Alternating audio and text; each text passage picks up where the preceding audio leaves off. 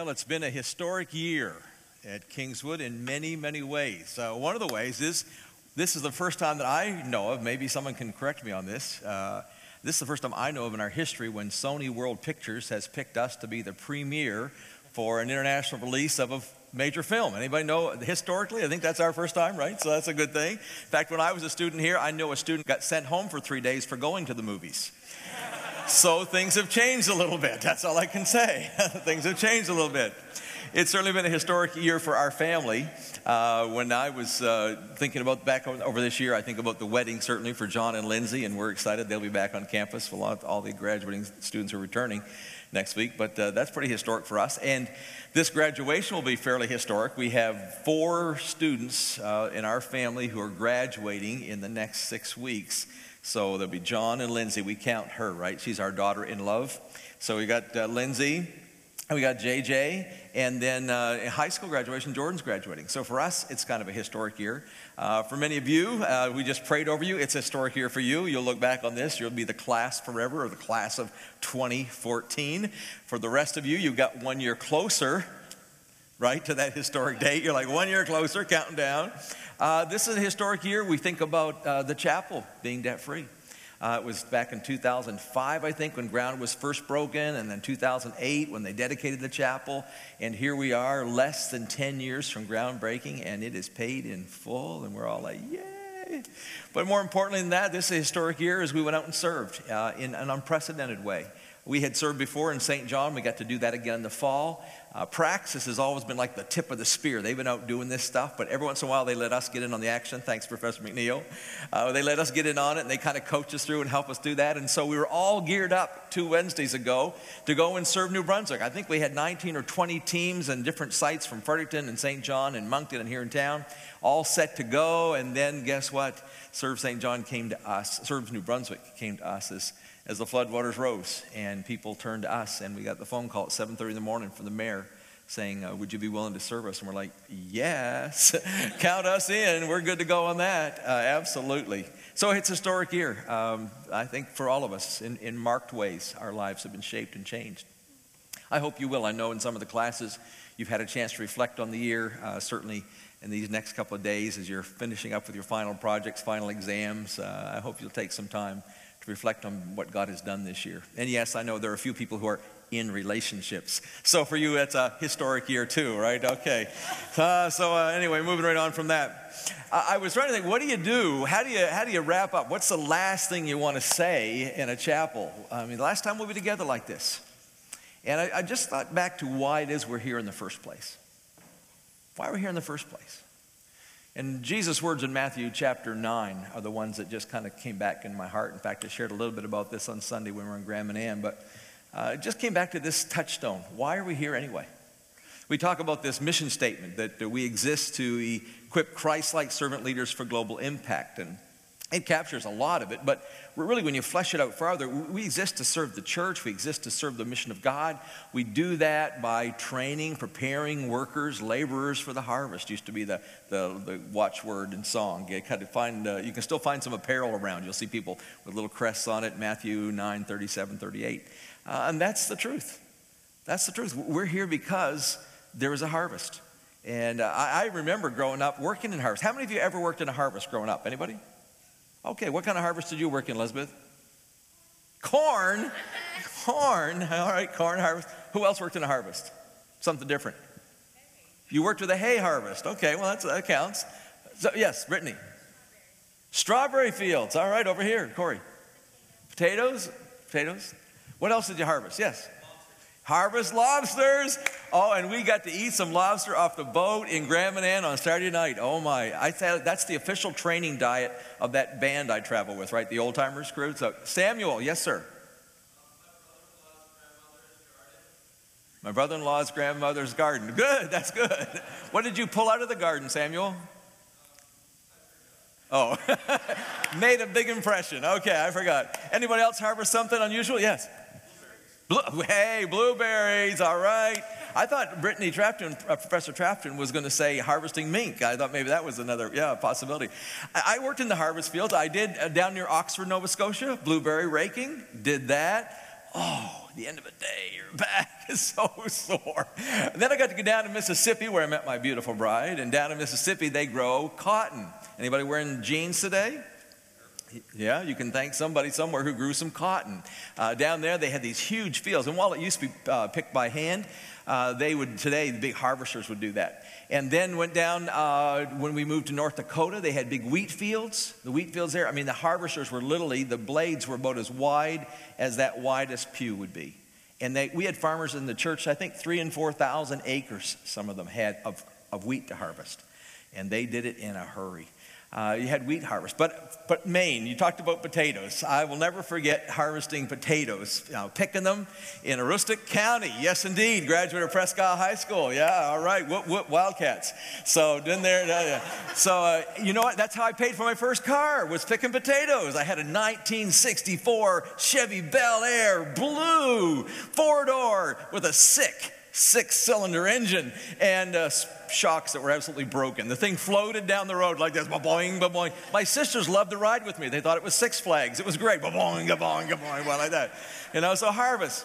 And as I think about Jesus' words here, and you know them so well, in Matthew chapter 9, it talks about the fact he saw the crowds, and he had compassion on them, that they were harassed and helpless like sheep without a shepherd. And he said to his disciples, "The harvest is plentiful, but the workers are few. Ask the Lord of the harvest, therefore, to send out workers into his harvest." And there's 3 things at least I want you to remember from this. First of all, when you think about harvest, at harvest time, the stakes are high.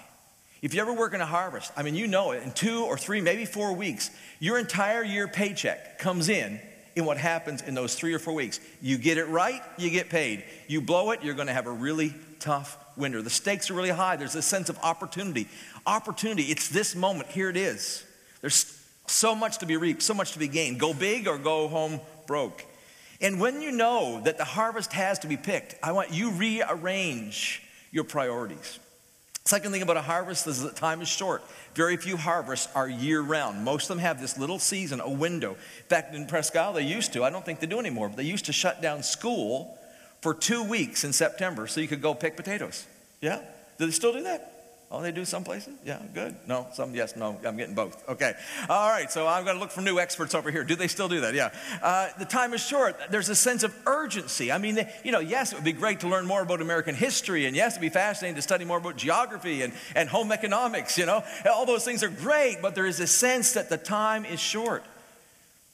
You got to do it now. There's no do-overs. There's no like, hey, can I get an extension on my paper? That does not happen when it's harvest time. At harvest time, it's time to get with the program. You never know when hail could strike. Now in potatoes, it's more usually frost that you had to worry about. When will the frost settle into the ground and actually begin to spoil? I mean, all the work of a year can be lost in just a couple of hours. There's a sense of urgency. A sense of urgency. I've been watching lately the Coldwater Cowboys. Has anybody seen Coldwater Cowboys? Oh, 2 of us. Well, Dwight, you've been a Coldwater Cowboy, so that makes sense, right? It's about these guys in Newfoundland who have these ships. They're doing seining, and they go out and they chase around literally on radar, try to find these schools of fish. We saw at one haul the other night, I think it was like over $100,000 in one haul of fish. But they've got to get out there. They've got to drop the seine at the right time. Everybody scrambles. When they identify that there's a school of fish, they got to circle that thing. They drop the net. Out they go. The boat back here anchors it. They go all the way around this thing. They've got to catch it fast because those fish can turn on a dime. They can dive. They can go up, over, down. If you don't get it done, if in that moment of time you don't have a sense of urgency, you can lose it. But this crowd, we watched them. They were so stinking excited. I think they caught nearly 6,000 pounds. It was some crazy number of fish. And they had it must be 60,000 pounds, but it had $100,000 paycheck one night. But a sense of urgency. They'd been sitting around laughing, cutting jokes, kind of punching each other in the arm, just hanging out like they do. And the ship's captain's up there. He's looking at the screen. He's paying attention. But everybody else is just kind of taking it easy, laying back, saying, okay, whatever. Let's just kind of go with the flow. It's all good. And then there is this, everybody hit it. It's time to go. I mean, they scramble. They come up from below the deck. They come down on the rigging, and they're in on it. And if you don't get it done, done in that moment, you could lose everything. There is this sense of urgency. So there's the sense that the harvest is ripe and it's plentiful. There's this sense of great value. Then there's a sense of urgency, the sense that the time is really, really short, and now is the time for action. It's not time for sitting around. But then there's this other thought, and that's that the workers are few. The workers are few. It is a time of responsibility. It's a time to do something. Not just talk, not just plan, not just strategize, but do something. Now, I think it's possible to have too many people picking potatoes in the same row. I think that can happen. If you're all bunched up on each other, that's not a good thing. But the reason they shut down school, the reason that people like me with no mechanical ability, literally, and no agricultural degree could find a job and actually make money for 2 weeks is they just needed everybody to be involved. There was an opportunity for everyone to get their hands dirty. I mean, I saw little kids. I don't know how old you could be. Probably they've changed the laws now for the employment practices thing. But back when moms brought their little kids along. You had little kids in there shaking the dirt off taters, throwing them in the baskets. I mean, everybody's involved. Everybody's doing what they need to do. The harvest is plentiful, but the workers are few, Jesus said. And it's a time of responsibility. It's a time to get involved. It's a time to do our part, to do what we can to help out. Now, no one expects the crop to harvest itself. No one ever went out and said, bad crop. You haven't come to the barn yet. Shame on you. No one ever said to the fish, hey, you haven't jumped in my boat yet. What's your problem? No one ever does that.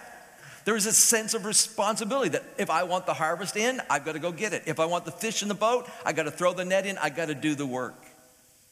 There's a sense of responsibility. It probably is not true for you. But I got to tell you, as I visited in churches, and over the last several years, as I had a chance to work as a district superintendent and visit a different church every Sunday, I was shocked at the lack of urgency. People said, well, we open the doors every Sunday. If people really wanted to know Jesus, they could come find us. We're here. Lights are on. Got the thermostat up. Just come on down. No sense of urgency. No sense of urgency. Urgency matters, and we better go now.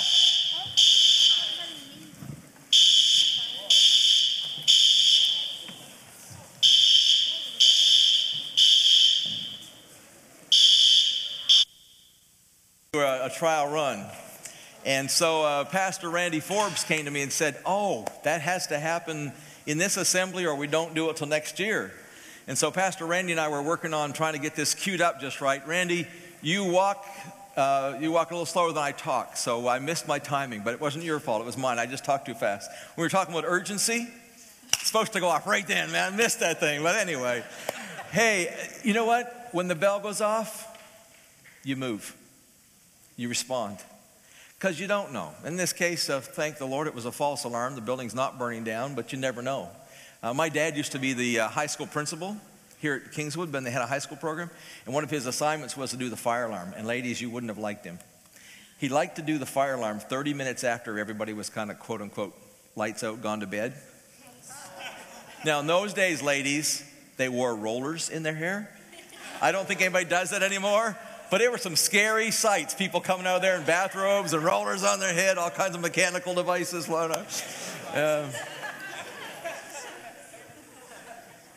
it's harvest time, you have to move.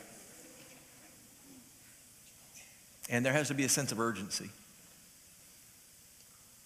The reality is it's always harvest time in the kingdom. Today's the day of salvation, Jesus said. It's now. It's now. Reg Bibby does a lot of research work with Christianity and spirituality in Canada. Dr. Reginald Bibby is a professor of sociology out in Lethbridge, Alberta. And some of the things he discovered, for example, in 2001, 16% of people in Canada said they had no religious affiliation. So that's 16, what's that, just about 1 out of 7 or so, 1 out of 8.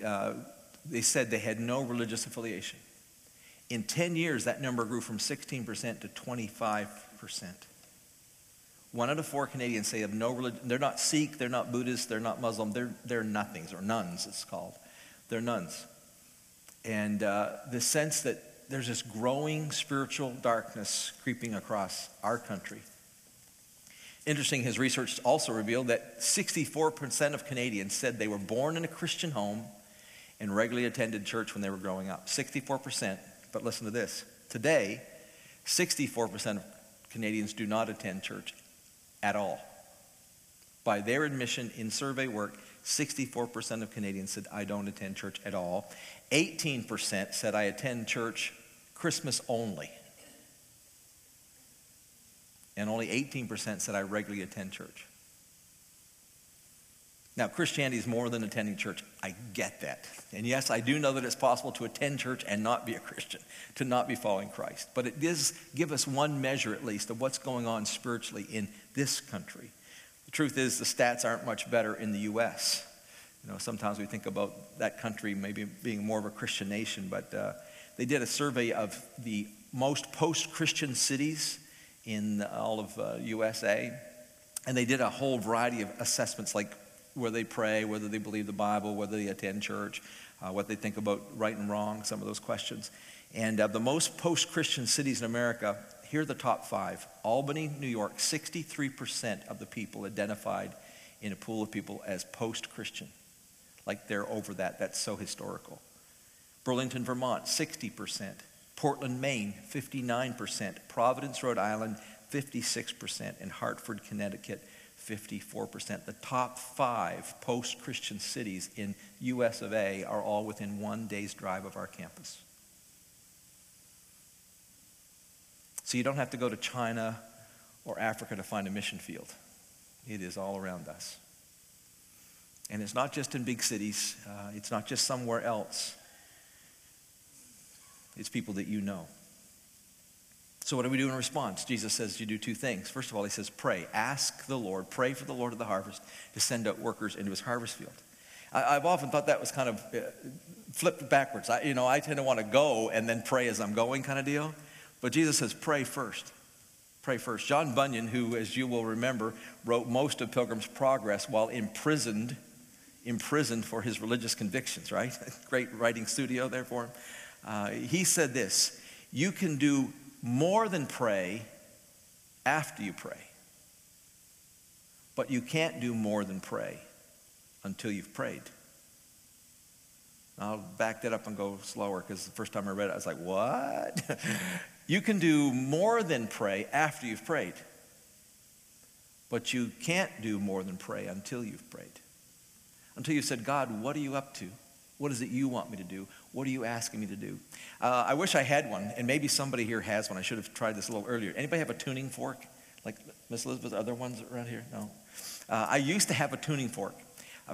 They call him the piano man, Dan Mullen. Maybe you see him around the building. Dan tried to teach me one time how to tune pianos. And they got this red cord you put in to kind of damper the various strings. And you had this handle thing that fit just correctly over that on the nut there that you could turn this wrench thing. But the most important thing in a piano tuner's kit was the tuning fork. The tuning fork. Because you could replace with other, you could improvise on the felts, like you could take old sweat socks or something, I suppose, and stick it in the strings to keep them from ringing. And you might have found another tool out in the shed. Someone might have had a tool that just fit that accidentally. Maybe you've been all right. But the one thing you couldn't get by with if you're going to be a real piano tuner is you had to have a tuning fork. Now today, all of you who are guitar players, you have those on your iPhones, right? You just hit the tone, bing, A440. But in those days, that was it. And the idea of striking the tuning fork was not to adjust it. You struck the tuning fork so that every other instrument around it lined up with perfect pitch with A440. See, prayer isn't about me moving God. It's not about tuning God. It's not about adjusting his will. Prayer is about aligning myself with his will. It's about praying until I get his heart and I see what he sees and I come into alignment and congruence with what God is up to in the world. His priorities become my priorities and his sense of urgency becomes my sense of urgency. And when that happens, the second part is really easy. He said, go. Now it says, pray that the Lord of the harvest will send forth workers into his harvest field. And the people he said it to, he turns around to them in chapter 10 and says, okay, now go. Go. It says he sent those 12. He brings them together. He gives them all these coaching instructions. Maybe we should have people memorize chapter 10, Dr. Smith. Maybe that would be like your final exam. Can you memorize chapter 10? Because it's the instructions of what it means to go, to be a sent person in the kingdom of God. All these kind of practical ways that you go. But there's one phrase that's repeated 3 times. Do not be afraid. Do not be afraid. Do not be afraid. Chapter 10, 3 different times. Do not be afraid. Do not be afraid. Do not be afraid. Why? Because fear is the most significant factor in why people don't go. Fear. But what will happen? What will I say? He said, well, when you come before those authorities, don't worry about what you're going to say. Spirit will give you words. Don't worry about what you say. Go, go, go, go. Do not fear. Go, go. When I think about going, there's a historical little note I keep around here. Let me see if I can find it. It's about a guy named Adam Crooks. Adam Crooks was 23 years old. He went to a convention, a church leaders gathering in upstate New York, and while they were there, they received a letter from people down in North Carolina. This is back in 1847. They received a letter saying, we're down here, we're Quakers, we're people of conscience, we oppose slavery, but somebody needs to come and help us because there are no preachers who will stand up. These were lay people who said, we need someone to come down and help us speak out against slavery. So they sent this letter requesting that somebody would go. So in a room much like this, with a gathering of people not much larger than this, they said, well, let's stop and let's pray. And so they did. They bowed their heads. They sought the Lord. They began to pray and say, God, what do you want us to do? How do we respond? What needs to happen next? And finally, after that time of prayer, a 23-year-old. Anybody here 23 or older? Anybody almost 23? There you go. I'm close. All right. 23-year-old Adam Crooks stood up in that assembly. And it says the people who saw it that day said his face was pale, his hands were trembling. Because understand where he's going. 1847, he's going into the heart of slavery country. 1847. And he says, sustained by your prayers, I will go. And he did. He was joined by one other companion eventually. And from 1847 to 1851, he preached the gospel almost every day somewhere. He stood up in public, preached the gospel, and talked about believing in a God who sets people free spiritually. And if there's spiritual freedom, there will be political and economic freedom, that God wants to set the captives free. He was charged with sedition against the state, which carried with it a death penalty. That was finally what they charged him with. Before that, he'd been beaten. He was imprisoned. One of the other guys who was with him was actually whipped. And they were finally tried, found guilty, and said, if you show yourselves in the state again, you will be killed. But for 4 years, he ministered under that. One of the ways he wrote about it, he said, slavery was ruled with a rod of iron and a knife of steel. He wrote, by threats and mobbings and rewards offered for arrest, they waged war on us. And what's the word? Do not be afraid. Do not be afraid. Do not be afraid. 4 years later, he returned. When he did, he left behind 6 churches that he'd planted in 4 years. 48 months, he planted 6 churches. There's a goal for you, right? And 500 people who had stepped out to join that movement, to become part of it. Almost every day, they saw people saved for 4 years. Because first, they prayed. They prayed. And then they said, God, who will go? And he said, here am I. Now, we prayed for people who are going. Dr. Smith, what an amazing ministry of prayer. Thank you, sir. And we prayed. We laid hands on these people. They're going to go. And some of us sat here saying, yeah, but I've got to wait a year. Or I got to wait 2 years. Or in Zach's case, Zach Otto's got to wait 3 more years. You know, you got that kind of thing going on. I got to wait. I got to tell you, no, you don't. No, you don't. Because in a few weeks, we're going to close campus. I think on May the 10th, is it? At 5 o'clock, they lock the doors on the dormitory. Don't try to get back in. Don't try to sneak through a window. It's over. This year is done. But when you walk up this campus, never forget that when you walk up this campus, you are entering the mission field. And everyone in this room, you will go someplace this summer. Maybe it'll be home. Maybe you'll go work in a camp like Drake's going to do. Some of you, you'll take a job. You'll be working next side by side with people. For some of you, you'll be at home with family members who don't know Jesus. But every single one of us will have opportunities this summer to share the gospel. Every single one of us. And it's not about graduating. It's not about getting a job in ministry. It's not about a career. It's ultimately about God's calling. Pray the Lord of the harvest that he will send out workers into his harvest field. And when you pray that prayer, don't be surprised to discover that you're the answer to that prayer. With a sense of urgency, you seize the opportunity, and you make a difference for Jesus. What I want to do in closing, and then we're going to move into time of communion, is this. I want us to think about one person. One person. It may be a family member. It may be a high school classmate. It may be somebody you know you're going to go back to work with. It may be a neighbor. One person who doesn't know Jesus. I mentioned Dr. Bibby's studies, and he surveyed unchurched young Canadians, people in your age group, people who were not involved in church at all. And he asked them this question: how willing would you be for someone to share with you what they believe about Christianity? How willing would you be? 89% of unchurched young Canadians said, I'd be willing to listen. Could it be that they're more willing to listen than we are to share? I want you to think about the one person right now. Just bow your heads. Ask God to give you one face, one name. And when that one person comes to mind, I want you to stand. That person that you know that needs Jesus. I know there's hundreds, maybe dozens that you know, but what's the one person that comes to mind? Could be a neighbor. Could be somebody who used to be in your youth group. You haven't seen them in 2 or 3 years, but you know they still live in that town. Could be a relative. Who's the one? When you think about who that one is, I want you to see them clearly. And on the count of 3, I just want you to say their first name. 1, 2, 3. Lord, you've heard our prayer. Because what I'm saying, what we're saying, Lord, is send us. And that chorus of names that we just sang, that's our harvest. The time is now. The workers are so few. Lord, would you send us into your harvest field?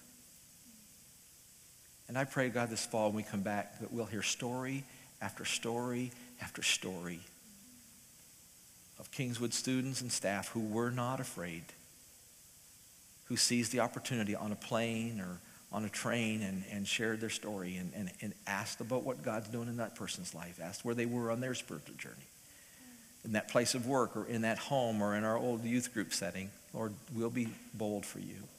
We will not be afraid. We will go. And Lord, as we go, we trust you. You are the Lord of the harvest. We are your workers. It's your field. So here we are, Lord. Here we are, Lord. Send us. You be seated. Dr. Smith's going to come lead us in communion.